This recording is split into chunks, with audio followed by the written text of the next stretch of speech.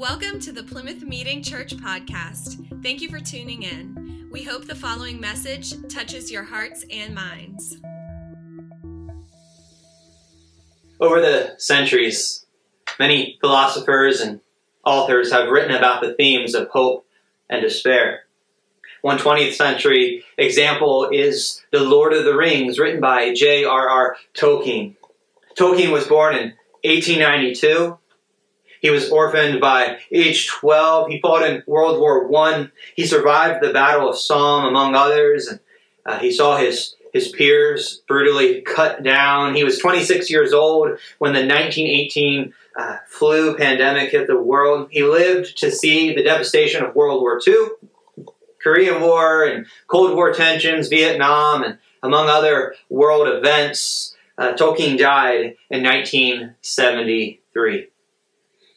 He knew pain, he knew despair, he knew darkness. And so his story, The Lord of the Rings, without getting into the hobbits and the goblins and elves and dwarves and all of that, The Lord of the Rings contains big thematic elements of darkness, despair, gloom. But you know what? This story, The Lord of the Rings, it also carries the theme of hope.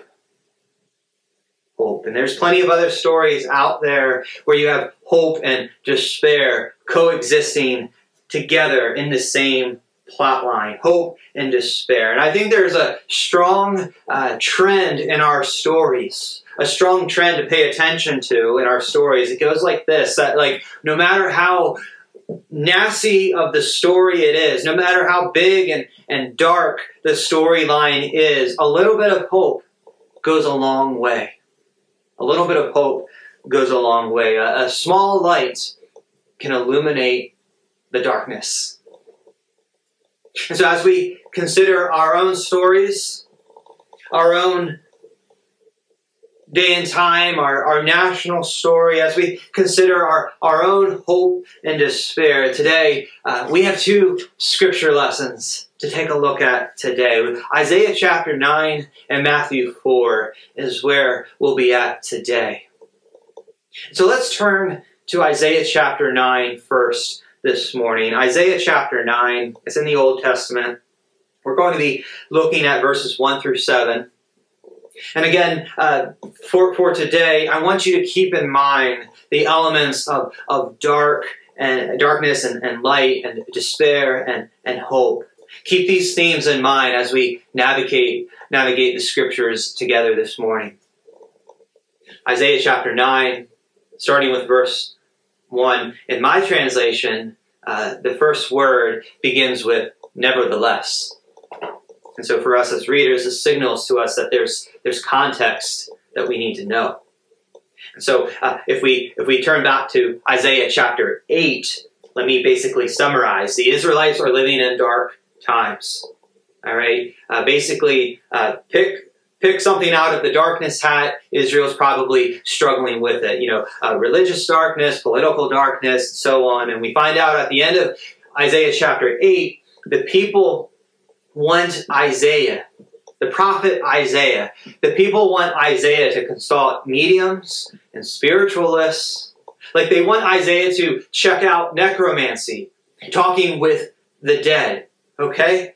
This is a practice that their pagan neighbors do, and they want Isaiah to do this. In short, God doesn't like this, okay? God doesn't want his people to turn to necromancy. He wants them to turn to him.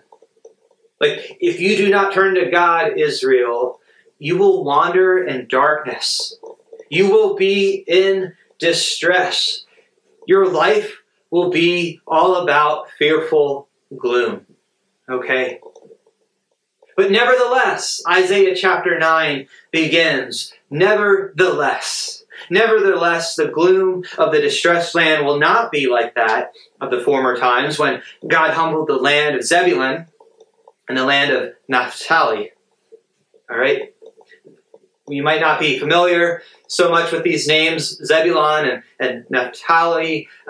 These are tribal lands, and these are two territories that belonged to Israel, but they got hit really hard by the Assyrians. Okay, the Assyrian invasion. In fact, Zebulun and Naphtali, these lands are lost. Okay, that's important to know in context here of Isaiah chapter 9. Okay, this is a national shame. Like, homeland was lost. But there's good news. Someday, God will bring honor back to this land.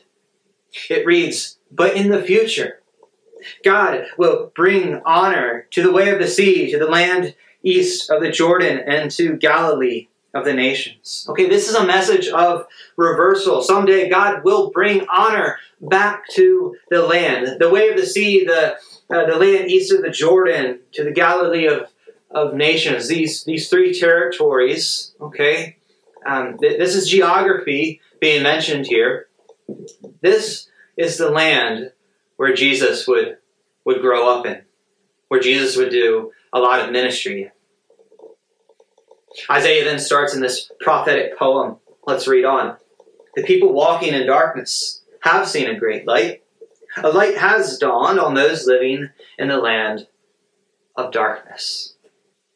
So in context, the Assyrians, they invaded and they brought devastation. They killed people, they deported people. They brought devastation and darkness to the land. A foreign empire has broken in. They have dominance over homeland. Okay? And this is a lousy situation. Okay, being invaded is one thing, but the real pain comes when you lose life, when you lose land, economy. Okay? The grief of losing part of your homeland, like Israel is mourning. It stings. Okay? Here in our country, what if America was invaded by a foreign military? Okay, as citizens, thinking about this, like, this causes us anguish. We do not want this to happen. Okay? So maybe we can try to find some commonality, try to identify with these ancient Israelites here in Isaiah chapter 8, chapter 9, like part of their homeland has been lost. But again, Isaiah speaks of radical hope. In the land of darkness, a light has dawned. A light has dawned. Night won't last forever. There will be a new day. There will be a time when light overcomes the darkness. Light is coming. A light has dawned. Verse 3, you have enlarged the nation, increased its joy. The people have rejoiced before you as they have rejoiced at harvest time and as they rejoice when dividing spoils. When the light breaks in, it will be a time of great joy, a time of abundance and growth.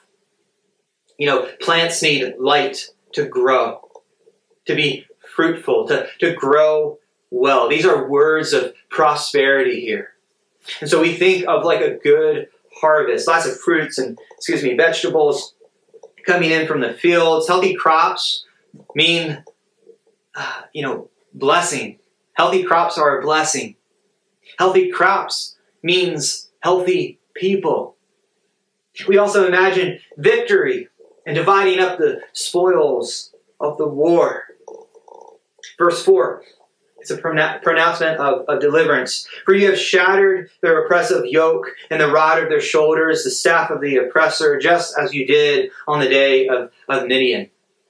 So you know what? Assyria is a scary world superpower to these Israelites. But Isaiah, he brings the comparison. He's actually pointing back in time. He's like, hey, remember that story about Gideon and his 300 men?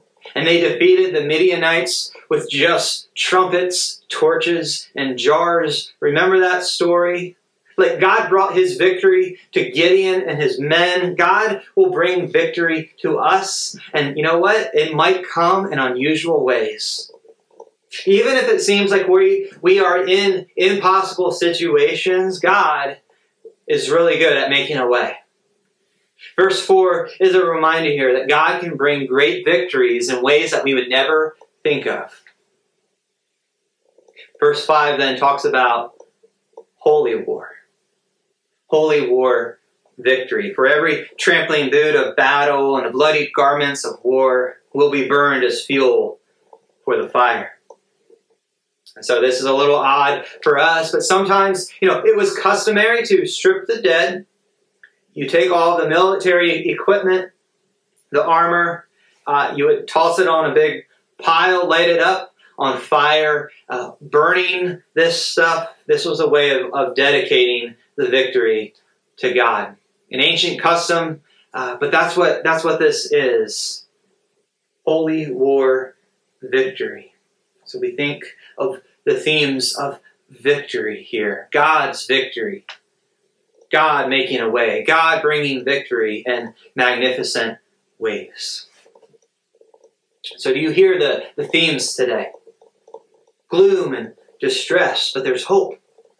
Darkness, but a light will come. Shame and loss and oppression, but there will be honor, victory, and joy.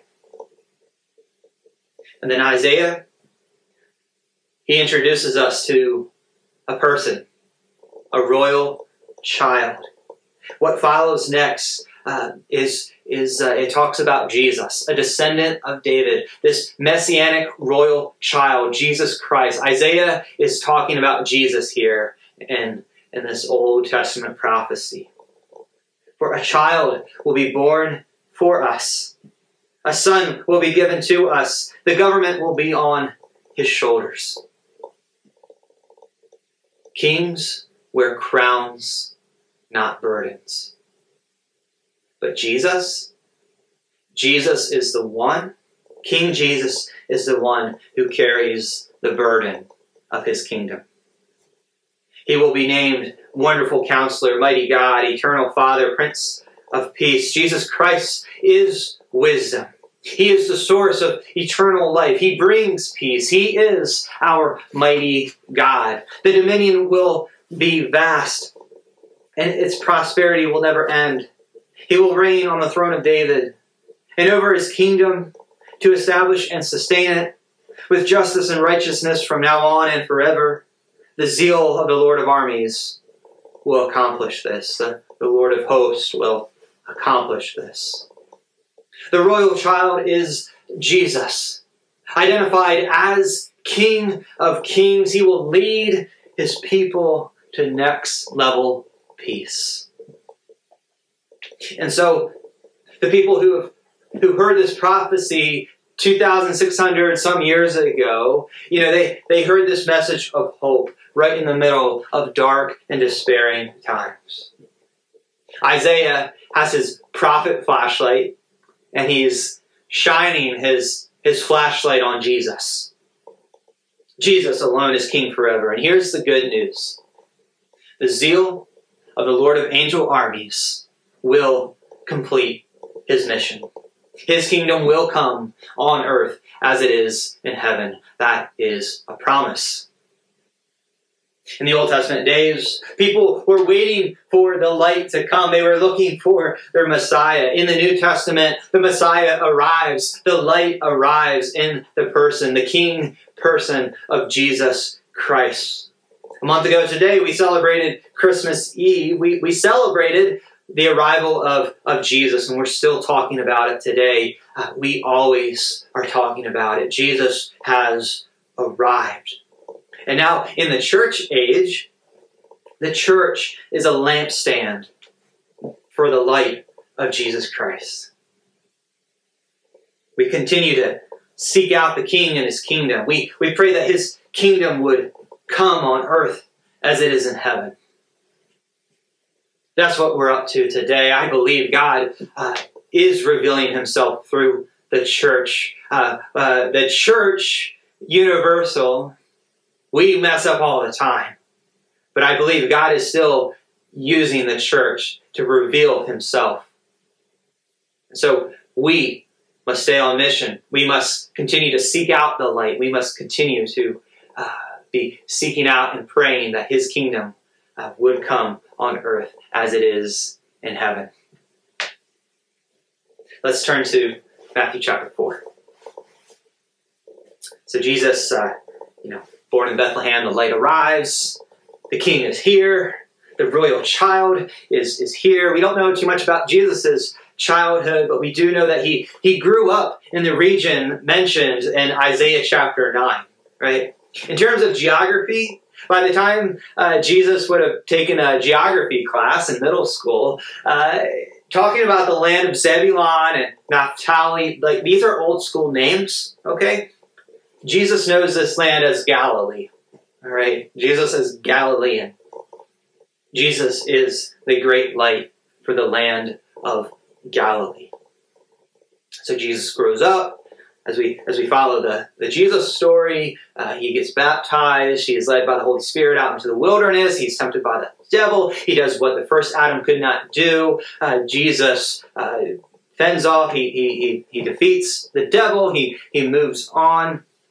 But there is a moment, there is an incident in the storyline that is like the inflection point or like the catalyst when Jesus actually launches into his full-time ministry. And that's when John the Baptizer gets arrested. Okay, John is thrown into prison by the ruler Herod.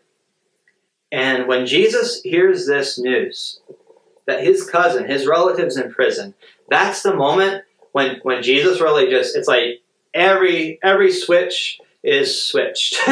Every lever is pulled. It's like, here we go. Jesus launches into ministry right in the middle of Herod's territory. And the gospel writer, he connects the dots back to Isaiah chapter 9. Matthew is sure to point out that Jesus is the one that the scriptures were talking about so long ago. Right here in Galilee, where there's a big population of Gentiles, right in the middle of Herod's territory, Jesus preaches the good news. Check out Matthew 4, verse 17. Jesus picks up right where John left off. Repent, because the kingdom of heaven has come near. Repentance means to change, okay? Repentance is a change in your heart and mind that leads to a change in behavior. It is repentance is it's a turning, okay? Repentance and conversion they often go together, but there is a turning in our heart and mind that leads to a change in behavior. All right. Now, when Jesus says that the kingdom of heaven is here or near or drawing close, I want you to think of heaven and earth not as two separate realities, but two distinct realities that are integrated and overlapping realities. Okay? Heaven, or the kingdom of God, interchangeable there. God's space is closing in.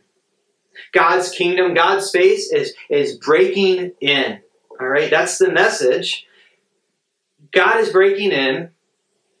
Repent, change your heart and mind, like get right with God, change your life. The kingdom is here. Heaven is invading earth. That's like the summary of Jesus' message. John the Baptizer was preaching this as well. Repent and believe the good news. So if you have your Bibles open, looking over Matthew 4 here, you'll see Jesus, he relocates his headquarters to Capernaum. He calls his first disciples, and that's a great story we'll get into for another time.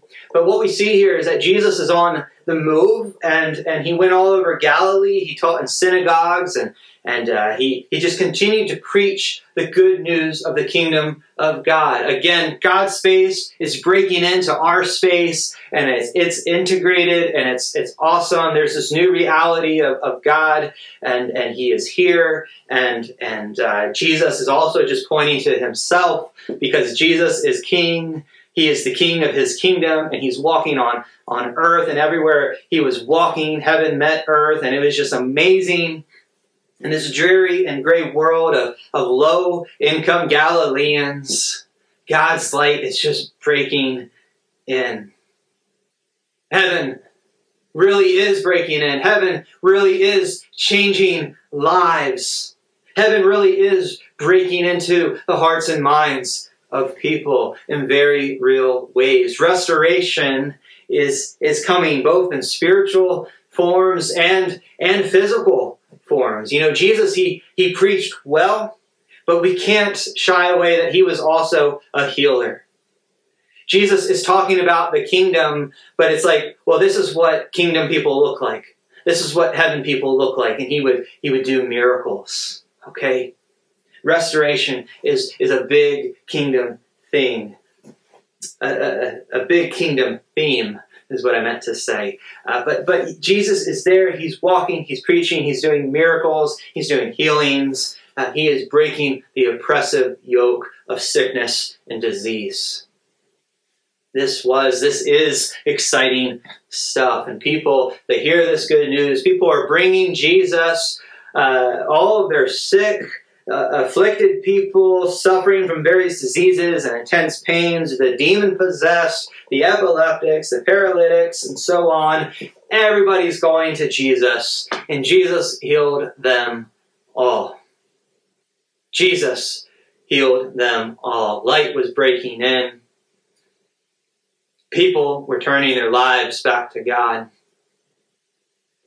People were being healed.